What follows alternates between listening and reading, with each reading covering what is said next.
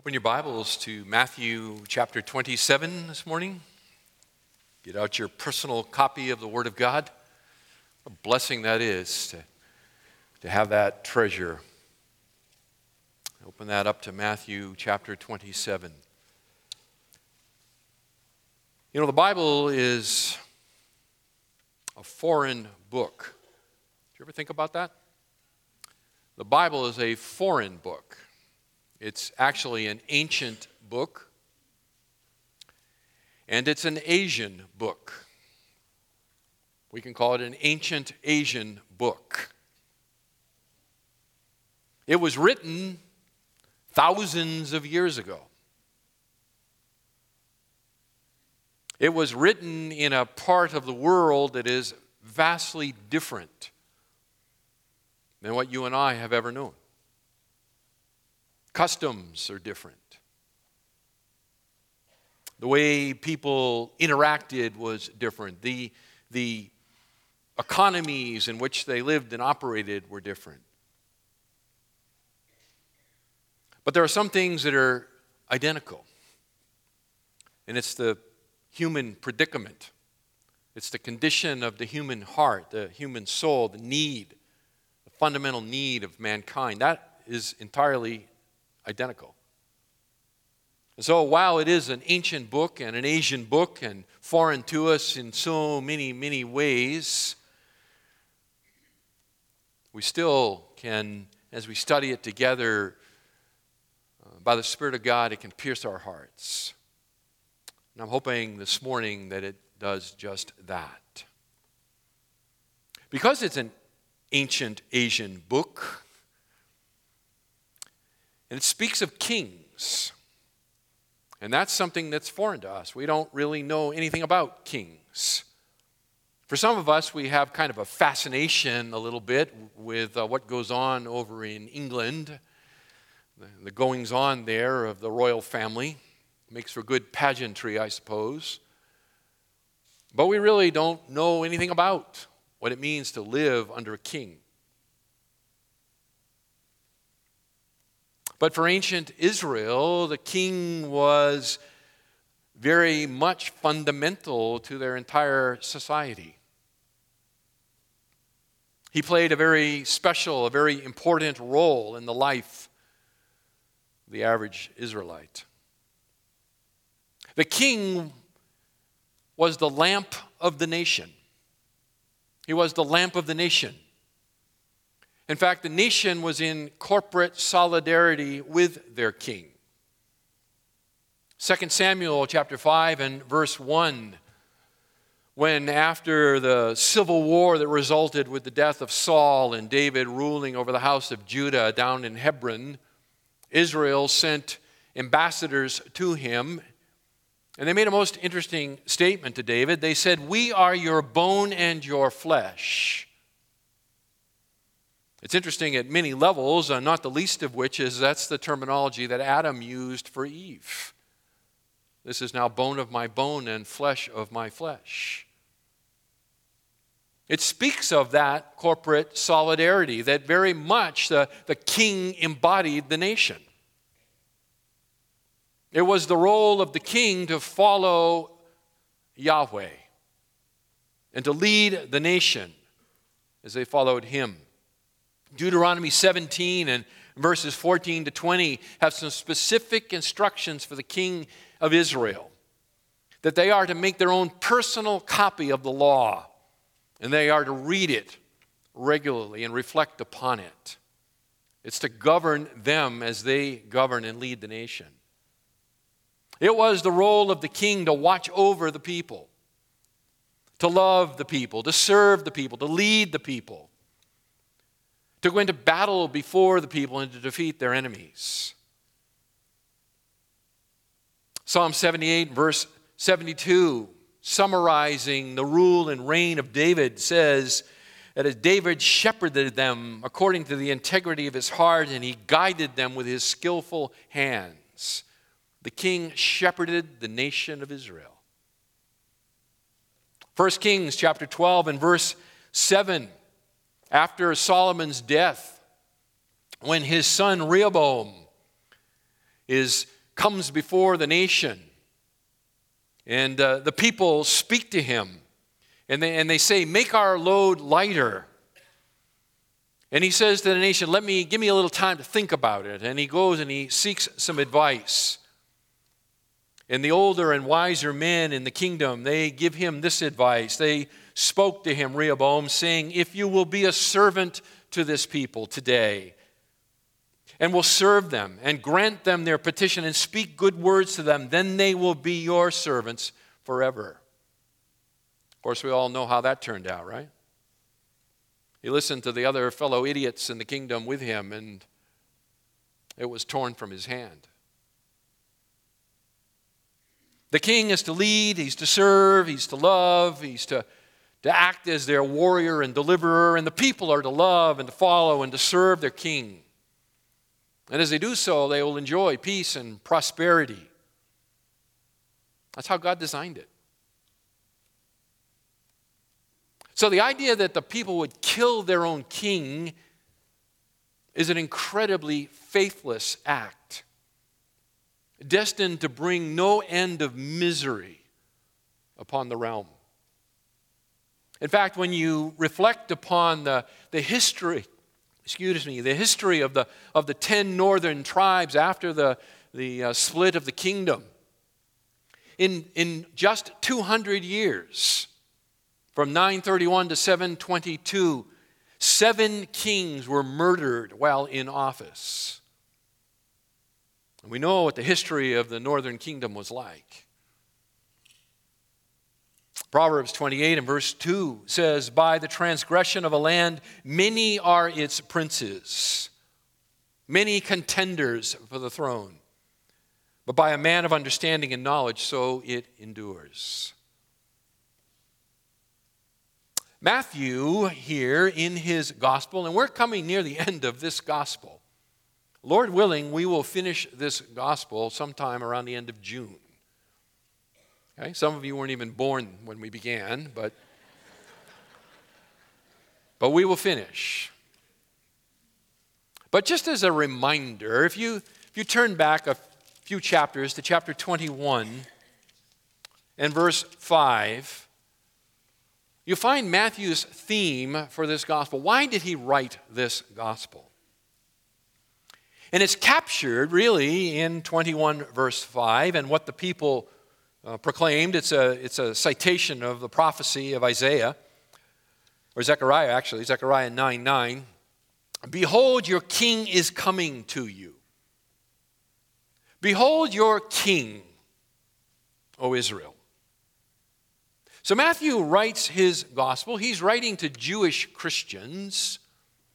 And he's writing to basically answer a couple of questions. And the first question is Jesus really the Messiah? I mean, they are convinced of it. They are Jewish Christians. But they're being asked this question with great regularity by their friends and family members.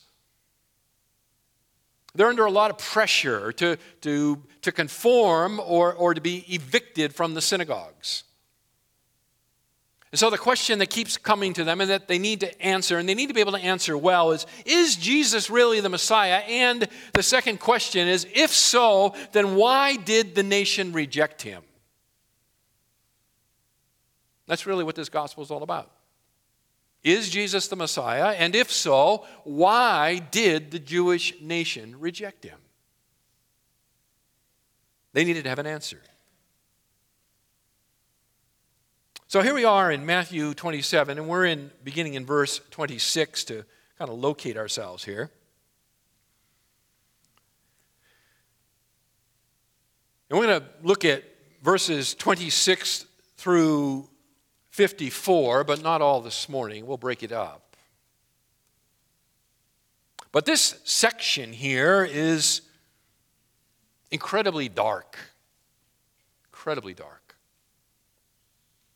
So as we're looking at it together, we're going to see played out the darkness of the depth of the rejection of Jesus as Messiah.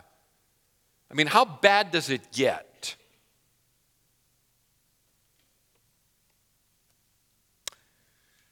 Just as an outline for the section here, 26 to 54, I've got 3 words, so it's a simple 3-word outline for you this morning. 3 words that capture the horror and the glory of this dark event. There is horror here, to be sure, but there is glory as well. We will look at verses 26 to 42. Actually, we'll probably go all the way through to 44.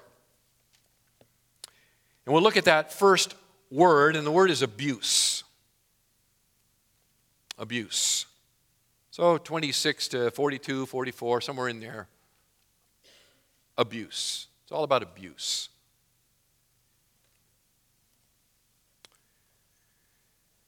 Now, it's popular in Roman Catholic theology and also in some circles of pietistic Protestantism to focus on the physical sufferings of Christ, to really elaborate on the crucifixion and all of the horror and all of the pain and all of the suffering involved in crucifixion. And whole sermons can be preached on such things. There was a movie some years ago, I never saw it myself, but it was produced, was it Mel Gibson, I guess. And the essential theme of the movie was about the physical sufferings of Christ in the crucifixion. And beloved, the theology that runs behind that is Roman Catholic theology. And it's really interesting, I think, in the fact that the Gospels themselves actually speak very little about the suffering of crucifixion. They don't really talk much about it at all. In fact, one writer notes this. He says, Matthew, here, the section we're looking at, Matthew dismisses in a single word one of the most dreadful ways of dying that people have ever devised. Verse 35 is that single word. It's actually a participle. It's rendered in the English, when they had crucified him. It's literally having crucified. That's it. One word to describe it.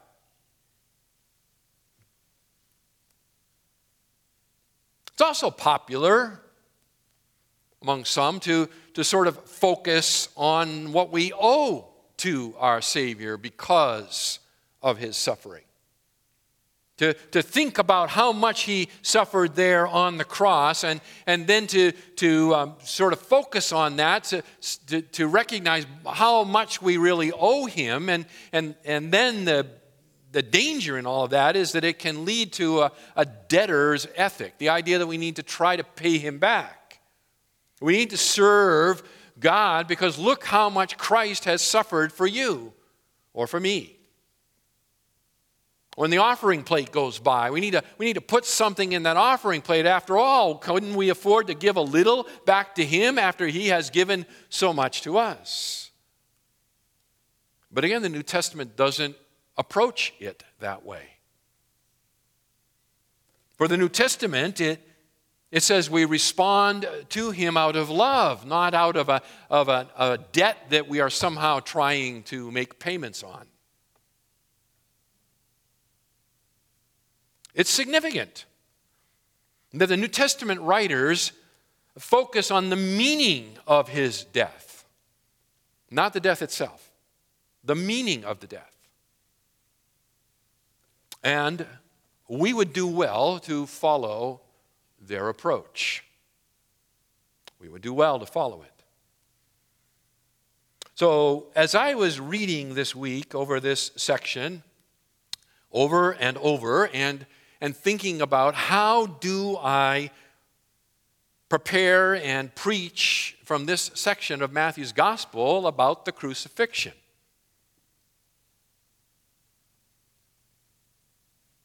And as I thought more and more about it and continued to look at it, something stood out to me.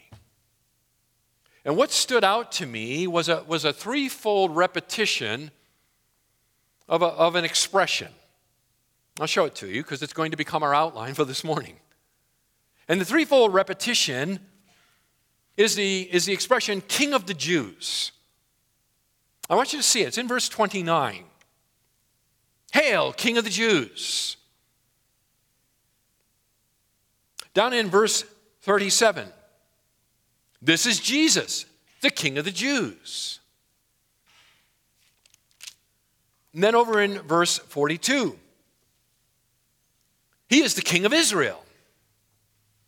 Each time, there are three separate sections where Jesus is being mocked. And in each of those sections, Matthew is very specific to record for us the statements on the lip of his mockers that Jesus is the King of the Jews. He's the King of Israel. Now, that's not accidental. I think it's actually with great irony that he records these things for us. That in the midst of Jesus' agony, in the midst of the mocking, in the midst of the shaming of the whole crucifixion, repetitively on the lips of his mockers, they say he's the King of the Jews. And that's exactly right. It's exactly right. It is Matthew's theme. Behold your king. Now, obviously, in the midst of this, he doesn't look much like a king. It's only with eyes of faith that one can know that. It's really like the words of Caiaphas recorded for us over in John chapter 11 in verse 51, where Caiaphas says there that Jesus needs to die because one man needs to die in order to save the nation. And John records for us that Caiaphas, being high priest that year, unknowingly prophesied that Jesus would die for the nation of Israel. I mean, Caiaphas is all about, hey, let's get rid of this guy because if we don't kill him, then, it's going to bring a real problem to us. So unknowingly, Caiaphas prophesies the death of Christ on the behalf of his nation. Unknowingly here, these mocking people voice the incredible and profound reality that Jesus is the king. He is the king. And he doesn't look like it. In this moment and in these circumstances, he does not look like a king. In fact, he looks the furthest one could imagine from a king.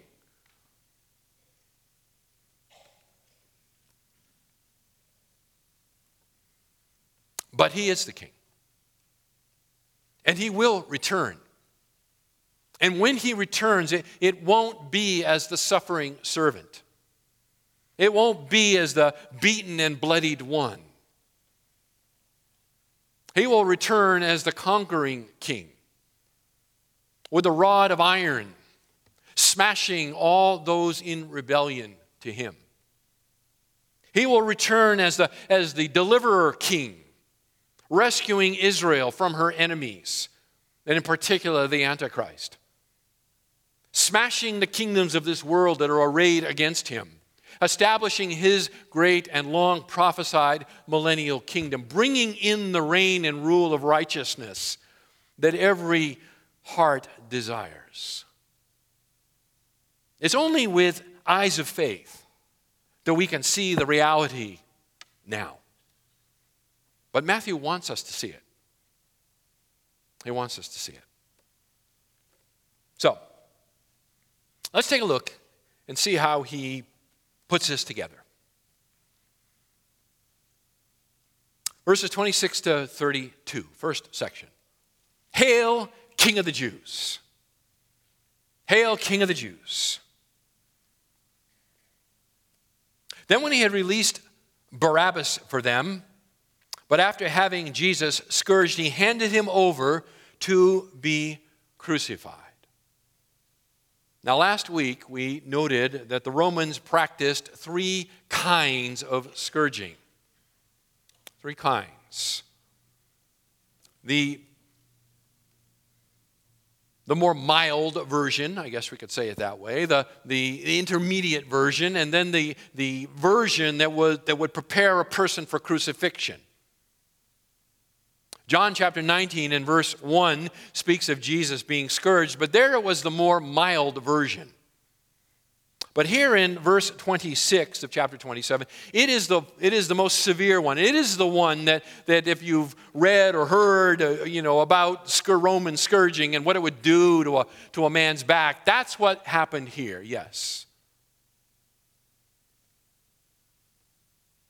It was done to prepare a man for crucifixion. It was done to weaken them severely. It could kill them. And Jesus suffered that here. Now, Pilate has made his official pronouncement, right? And then he has turned Jesus over. That's what it says. Having Jesus scourged, he handed him over to be crucified. He has turned him over to the soldiers, and they are to prepare and carry out the execution. And that takes a little bit of time. Got to get everything ready. It's still early in the morning, and they got to get it all ready. And so while they are preparing everything to be ready for his execution, and it's not just his, remember, there's two others that have to be executed with him. So, they all have to be scourged and so forth. The soldiers decide while they're waiting to have a little fun. Verses 27 to 31, to 30, I guess. They want to have some fun with their prisoner. So Jesus has been found guilty of being a king, and so they decide they're going to have a little fun with him. They're going to make sport of him. They're going to amuse themselves by mocking him as a king. Verse 27, then the soldiers of the governor took Jesus into the praetorium and gathered the whole Roman cohort around him. They stripped him and put a scarlet robe on him. And after twisting together a crown of thorns, they put it on his head and a reed in his right hand, and they knelt down before him and mocked him, saying, "Hail, King of the Jews!" Then they spat on him and took the reed and began to beat him on the head. And after they had mocked him, they took the scarlet robe off him and put his own garments back on him and led him away to crucify him. They took him into the praetorium. That's a Latin word, and it just refers to basically to the governor's residence. And there at the governor's residence, there would be a contingent of soldiers, would also be garrisoned. We're not exactly sure where the praetorium was in ancient Israel or in Jerusalem. Perhaps the Fortress Antonia that was at the corner of the Temple Mount there on the northwest corner. Or perhaps it was Herod's palace. It was located up on the western hill. There's some difference of opinion, but wherever it was, that's where Jesus was taken into, and there the soldiers gathered. It says the whole Roman cohort around him. Now, a cohort would be about 600 soldiers, although I don't know that it's necessary to believe that there was all 600 there. Certainly, there would be the sizable portion, and Matthew would refer to it as a cohort. So there was a large group of soldiers there, many hundreds, no doubt. And they bring Jesus in here, and they strip off his outer garments, verse 28. And they dress him up like a king. They play a mock and cruel version of dress up. And they put first, notice, a scarlet robe on him. A scarlet robe. Mark says it's a purple robe. Mark 15:17. Matthew says it's a scarlet robe. So which is it, scarlet or purple? Yes. Okay, a couple things. Where did the robe come from? Well, probably it was a discarded officer's robe. Roman officers would wear kind of a cape as part of their uniform. So it's, this is a garrison of soldiers. It's probably leftover uniform laying around, the robe from it, the cape. They were scarlet. But if it's old and left over and the red is kind of faded a little and, red, purple, they're all kind of close. And so I think that's the answer. I think it's a reddish-purple robe that they placed on. By the way, the ancients weren't as concerned about colors as we are. I would fit well in an ancient world. There's only just a few colors. But for some people, they see the world in, wow, many colors. For me, there are two, black and white. That's a joke. Thank you. So it was a faded old officer's robe, and they put it on him. Why? Well, because kings wore purple robes. And then they put this crown of thorns, verse 29, right? It says they twisted together a crown of thorns. Now some people think that, they did that in order to torture him. They wrapped this crown of thorns and they jammed it on his head and pierced his head with all of these thorns, and I don't think so. I don't think that was the purpose. The thorns likely were from the date palm, and the thorns of the date palm can grow up to 12 inches in length. Up to 12 inches in length. And by the way, it was the palm, the fronds of the date palm that just a week before they were throwing in the road as the soldier, or as Jesus came by, and hailing him as King of the Jews. So I think what they were doing here is they were making a mock crown. So you weave the thorny part together, and the thorns radiate out like rays of light from the king's scepter, or crown rather. And if you look at ancient Roman coins, that's exactly the way the Caesars were portrayed. As they were portrayed as semi-gods. And so their crowns would have these rays of light sticking out from them like these long thorns from this crown. And the idea was, that light radiated out of him. And so here's the King of the Jews. That's what he's been convicted of. And so let's mock him. Let's make a crown that has, rays of light coming out from it. But it's all made out of thorns. It's just a joke. The whole thing's just a joke. A cruel joke, but a joke. So yeah, they rammed it on his head. And I'm sure it didn't feel good. Then they give him a scepter. Right? Verse 29, a reed in his right hand.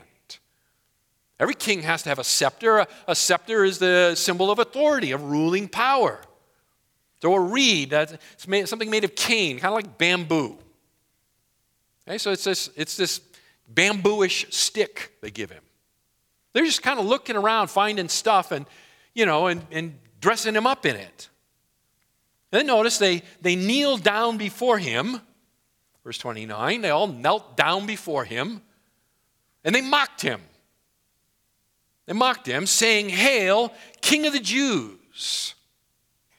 Now hail could be a common greeting, but it's also a salutation for royalty, like "Hail Caesar."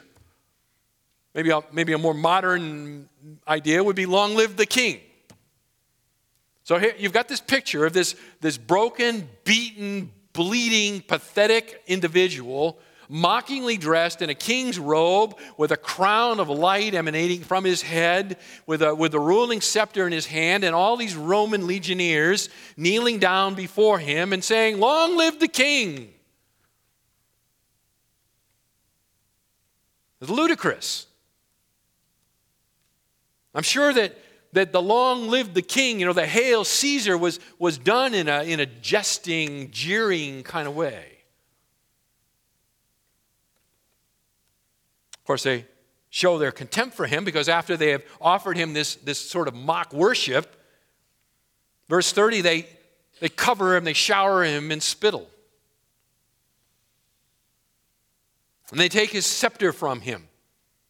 And they beat him about the head and shoulders. Now again, it's not so much to hurt him, although I'm sure it hurt. It was to belittle him. It was to mock him. It was to debase him. Humiliate him. Like the prophet Isaiah had predicted in Isaiah 50 and verse 6. "I gave my back to those who strike me, and my cheeks to those who pluck out my beard. I did not cover my face from humiliation and spitting." And in the midst of all of this, King of the Jews. He's the King of the Jews. Well, verse 31, when they're done sporting with him, they're ready now to crucify him. They took the scarlet robe off him, they put his own garments back on him, and they led him away to be crucified. Typically, It would be a group of 4 soldiers that would lead the prisoner out to be crucified. On the way to their execution, the prisoner would be forced to carry the crossbeam of their own cross, the instrument of their execution. They would force them to carry it. And the reason they would force them to carry it is because they wanted to demonstrate to all the world as they looked on that no one got away with rebelling against Rome.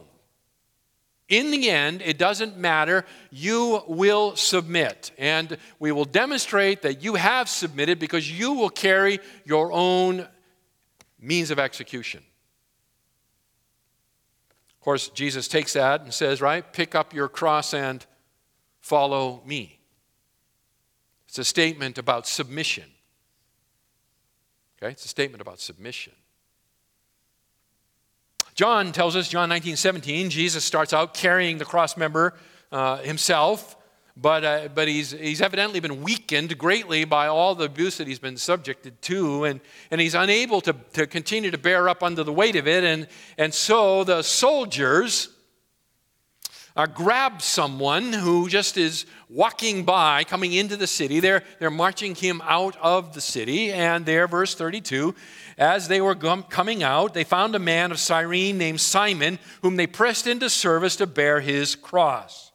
Now, it's not like Simon was, walking along, following this, sees Jesus stumble under the cross, loves him so much that he jumps in for the rescue, scoops it up off his shoulders, and off he goes, although that's sort of the stuff of legend. Simon was a guy who's coming into the city that day, and the Roman guards, see him, and they go, "Hey, you, get over here. Pick that thing up and carry it." And if they tell you to carry it 1 mile, you carry it 2, Jesus says. Now, it's interesting again because Mark tells us in Mark 15:21 that Simon is the father of Alexander and Rufus.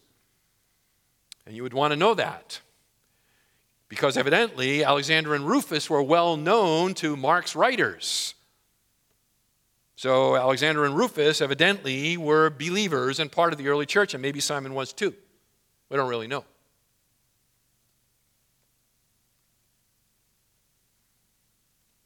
The second time that Matthew records for us this statement that Jesus is king is now in verses 33 to 37. Where it's now been voiced by Pilate. So first it's by the mocking soldiers. Next it's by Pilate. It's on in verse 37. This is Jesus, the King of the Jews. So the soldiers are marching Jesus out. Verse 32. They're coming out. That is, they're going outside the city walls. And the writer to the Hebrews 13:13, reflecting on that, says, "Let us go out to him." So he's taken out to a place called Golgotha, which in Aramaic means skull, or the place of the skull. So they take him to the place of the skull.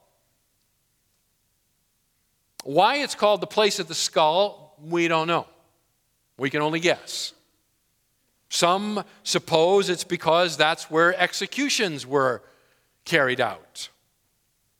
And so it just became known as the place of the skull. That's possible. Others say that, the topography there resembled a human skull. And so everyone went by there and says, "Hey, you know what? That hill looks like a skull." Maybe. The only problem is, and I think it's kind of interesting, is the Gospels don't talk about it being a hill. I know that messes with our hymnology. Right? All our songs are about a hill. All our pictures are a hill with, the cross is on the hill. But none of the Gospels don't say it was a hill. Doesn't say that. Did I ruin anybody's day? I mean, you can still think it's a hill if you like to. It's okay. We don't know. We don't know.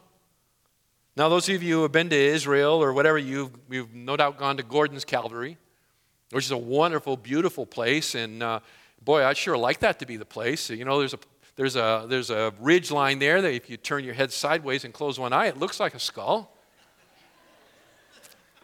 And there's a beautiful, tomb with a stone that rolls over it and so forth. But I just, I don't think so.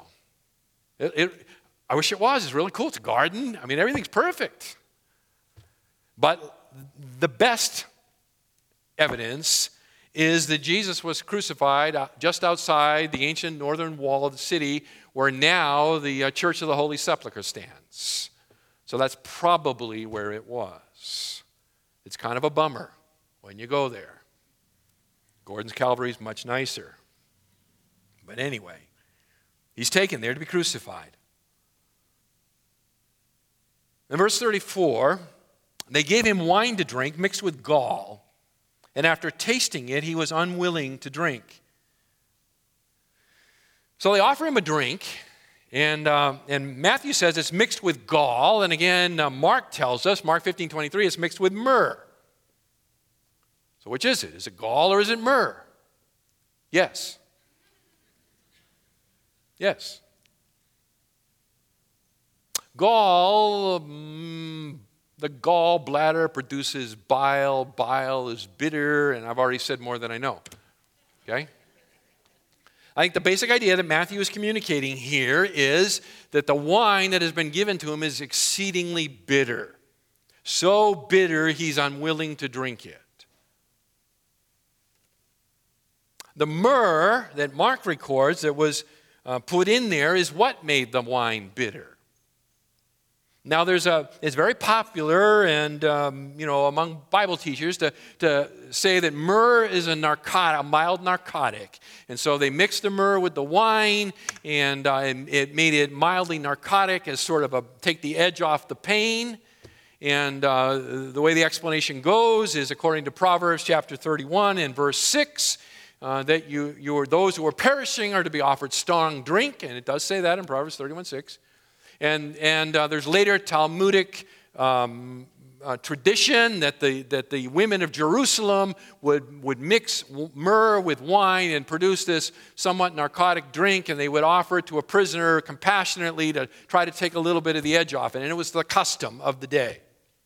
And Jesus, this is the way it goes. And when Jesus, they offer this to him, and he tastes it, and he recognizes the reality that this is mildly narcotic. He refuses it because he doesn't want his senses dulled in any way. He's going to endure the full wrath of God without any aid or help.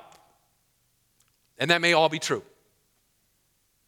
There's another possible explanation, and personally I like it better. I think it's better. It's offered by D.A. Carson and some others, and basically what they postulate here is that the purpose of the myrrh was to make the wine bitter, and it was given to Jesus as a further way to mock him.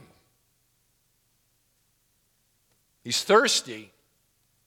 And so in the midst of his thirst, hey, let's give him something to drink. But hey, you know what? Let's put something in it so it's nasty. You can almost hear junior high boys thinking like that, right? And it's just their further efforts to mock and debase this man, this prisoner. Now, I think it's better personally because if it were custom to put myrrh into the wine to dull the pain, then why would Jesus have to taste it first? He would know the custom. And so why wouldn't he just refuse it?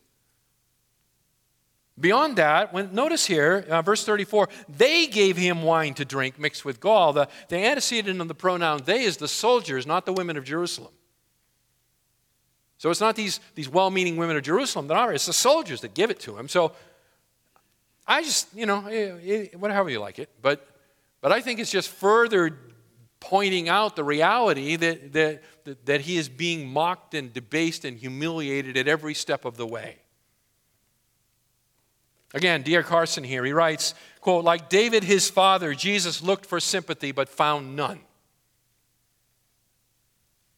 By the way, Matthew has running in the background of his mind Psalm 69, verses 20-21, where it's recorded, reproach has broken my heart, and I am so sick, and I looked for sympathy, but there was none, and for comforters, but I found none. They also gave me gall for my food, and for my thirst they gave me vinegar to drink. Psalm 69, 20-21, a messianic crucifixion psalm. So going with that view, after they have further mocked him, verse 35, when they had crucified him, so there it is, all the agony of crucifixion summarized in one word. When they crucified him, they divided up his garments among themselves by casting lots, and sitting down, they began to keep watch over him. Now, it's about 9 a.m. in the morning, according to Mark's gospel. Mark 15:25 says it's about 9 a.m. So it's in the morning. Roman soldiers, they're merely exercising their rights here, okay? If you're on the execution detail, you get to keep the possessions of the guy you kill. So he has some clothes, and how do you divide it up? Well, you throw fingers for it, and that's basically what they do. They cast lots, and they divide up his clothes. Of course, we're told that his outer tunic is one piece, and rather than tear the thing into 4 rags, they throw fingers for it, and one guy gets it. All right? But they divide up his garments. And then verse 37. This is what Matthew is, I believe, pushing towards. Verse 37. And above his head they put up the charge against him, which read, "This is Jesus, the King of the Jews." Now, crucifixion was designed to be cruel. It was designed to linger. It was designed to inflict excruciating pain. In fact, it was so horrible that people would be undone by the thought of it. In fact, as a Roman citizen, you could not be crucified except under direct order of the emperor. So as a Roman citizen, you were protected from crucifixion unless the emperor himself personally imposed that sentence upon you. All right, the Apostle Paul, Roman citizen from birth, remember when he died, he was beheaded. Okay, Peter was crucified because Peter wasn't a citizen. So, terrible, awful, terrible thing, dreadful thing. And part of the process, again, of Rome making sure that everybody understands that crime does not pay, and in particular, rebellion does not pay, and that's what you would be crucified for. You wouldn't be crucified for robbery. You wouldn't necessarily be crucified for murder. You would be crucified for insurrection, for rebellion. But they would write out on a placard the charge against you. This is why you're being crucified.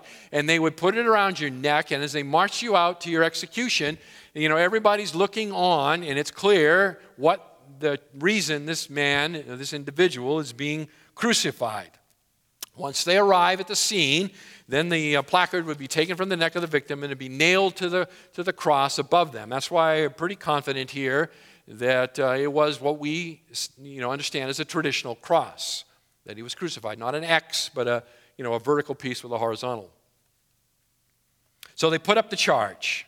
This is Jesus, King of the Jews, verse 37. All 4 Gospels record the charge a little bit differently. Verbiage is a little bit different. John tells us it was actually written out in 3 languages. It was written in Hebrew, which probably meant Aramaic at that time, but it was in Hebrew, it was in Latin, and it was in Greek. Okay? So the charge was written out in all 3 languages. If you put all the Gospels together, I think this is probably what was written. This is Jesus the Nazarene, the King of the Jews. This is Jesus the Nazarene, the King of the Jews. Again, we're indebted to John's Gospel that the Sanhedrin, the rulers of Israel, were so incensed by this that they went to Pilate and asked him to change the placard, not to say that this is the King of the Jews, but that he said he was the King of the Jews. And Pilate, I think he's really delighting now in the opportunity to turn the tables on those that antagonized him. He says, "What I've written." Basically, lump it. Okay? I'm crucifying your king. You told me that he claimed to be your king. I'm saying he is your king, and I'm crucifying your king. And by crucifying your king, I'm crucifying you. But here's Pilate, verse 37, unknowingly bearing witness to Jerusalem and to the world that Jesus is what? The king. Jesus is the king. And that leads us to the third, beginning here in verse 38.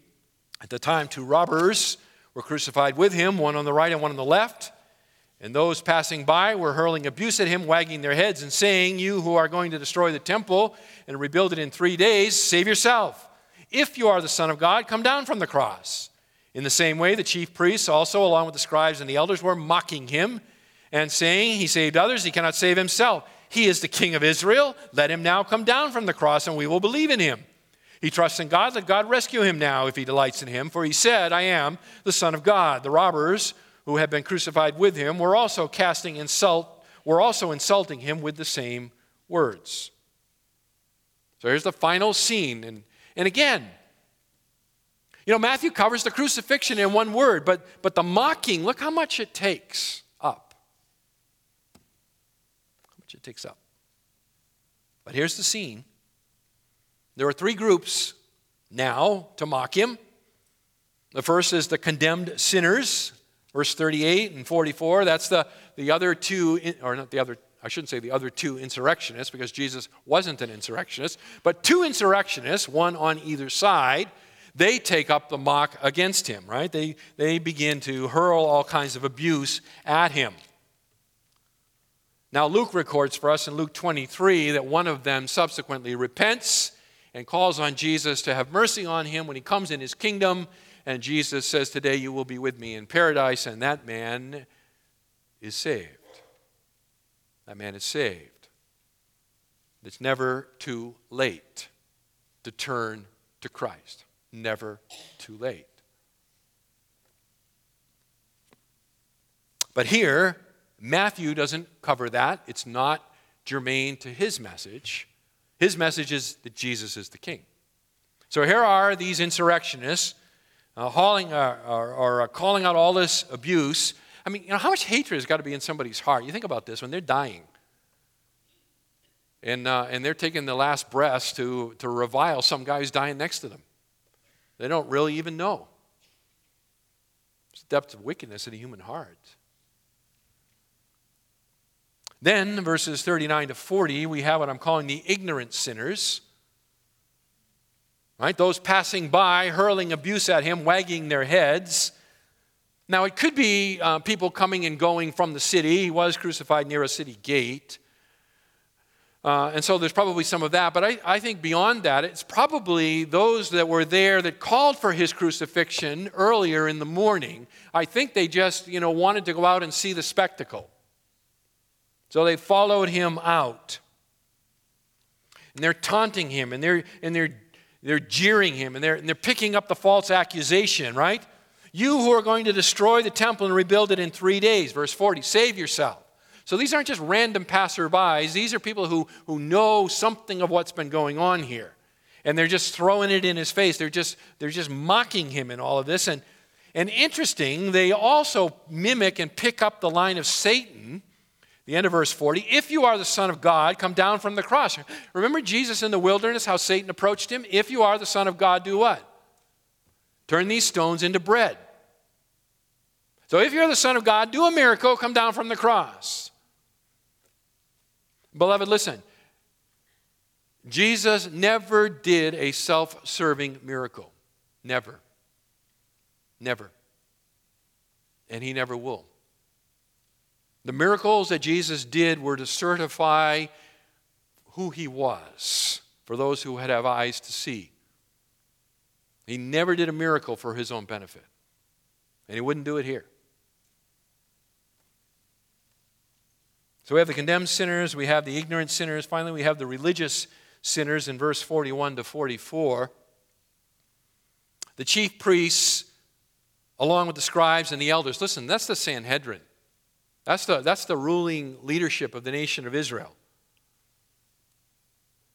And it stands out to me because normally people in that position of power and authority, they're kind of too delicate to get their hands dirty. You know what I'm saying? I mean, for them they've already gotten the sentence of condemnation. For them to follow it out to the spectacle and to continue to mock him in his death just, again, reveals the depth of the hatred that has gripped their hearts. It's incredible. I mean, they're enjoying this. In the same way, the chief priests also, along with the scribes and the elders, were mocking him and saying, he saved others, he cannot save himself. Notice they're talking to each other. I think the picture is they're talking to each other, joking with each other, but loud enough so he can hear. He says he's the king of Israel. Let him now come down from the cross and we will believe in him.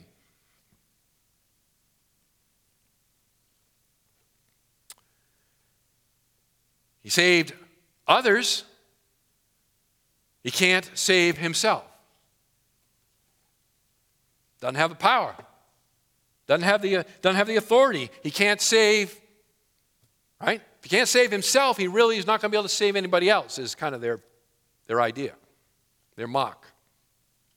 Of course, we know that the resurrection puts all of that, reveals it to be the lie that it is. They go beyond that. He said, he is the king of Israel. Let him come down from the cross and then we will believe. Again, they're mocking the king put on a cross by his own subjects.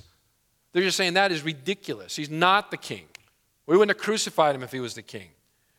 So they challenge him in his authority. They taunt him. They say, we'll believe if you do another miracle. And you remember how Jesus handled that in Matthew 12 when they wanted him to do another miracle. And he said, you'll never get another miracle except the sign of Jonah, right? That's it. God does not do miracles to satisfy the rebellious nature of humanity. People who demand God prove himself through the miraculous should expect judgment, not miracle. And then they say he has a misplaced trust in God, verse 43. Right? He may trust in God, but if God really delighted in him, that is, that if God really cared for him, then God wouldn't leave him in this place of suffering. God would rescue him. And again, they have no understanding of God. They have no understanding of God's purposes in suffering. Again, unknowingly, they voice the anguish of Psalm 22, another messianic crucifixion psalm. Psalm 22, verses 7 to 8. All who see me sneer at me.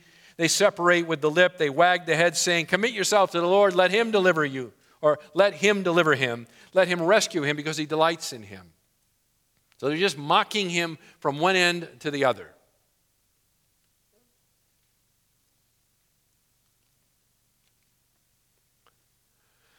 Beloved, this is darkness, this is wickedness. But in the midst of the darkness and the wickedness, three times, Matthew points out to us that Jesus is what? The king. He's the king. He's the king.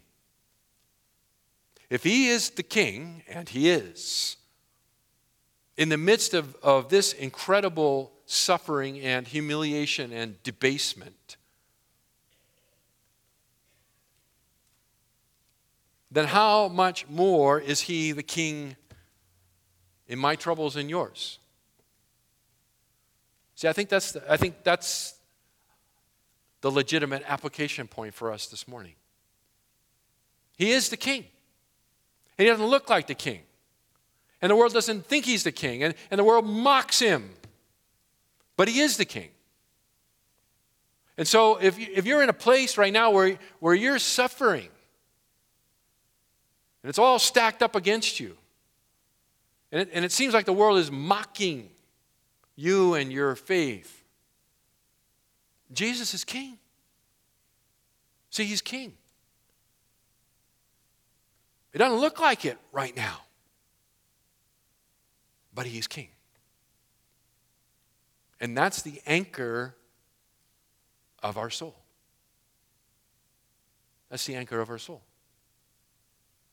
I mean, last Sunday at the end of that sermon, we made some application, and I said some things that had been welling up in my heart and mind, and I felt like I needed to say. And I know it was unsettling to some people. I know that for a fact because some of you called me.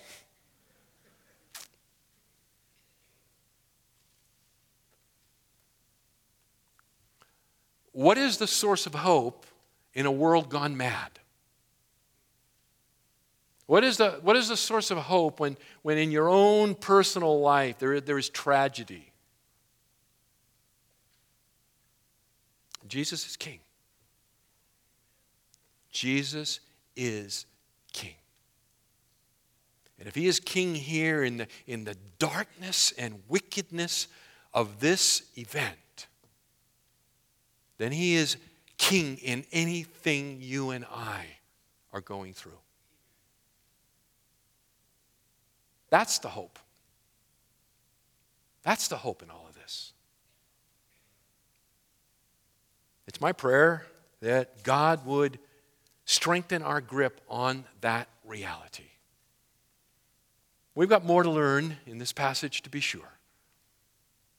But today, walk out of here, I pray, confident that you're a child of the King. Let's pray.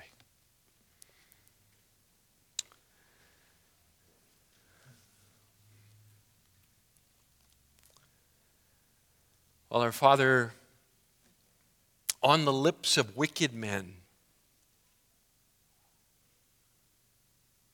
who intended it for evil,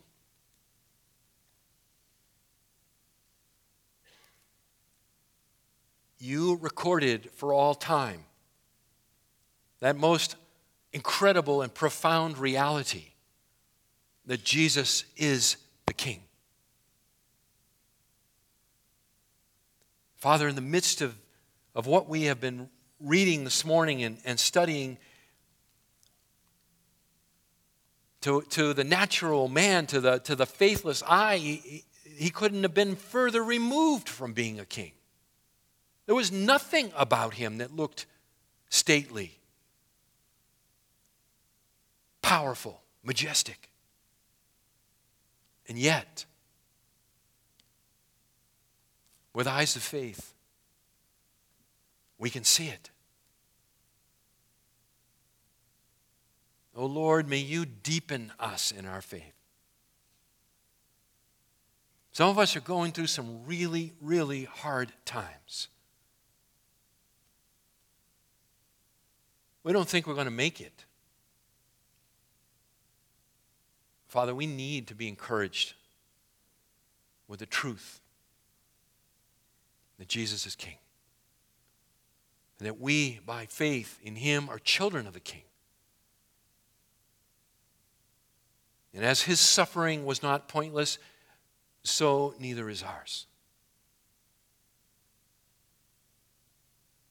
Our Father, for the church in America, for Foothill Bible Church, we don't know what the future holds. We don't know what these days will be.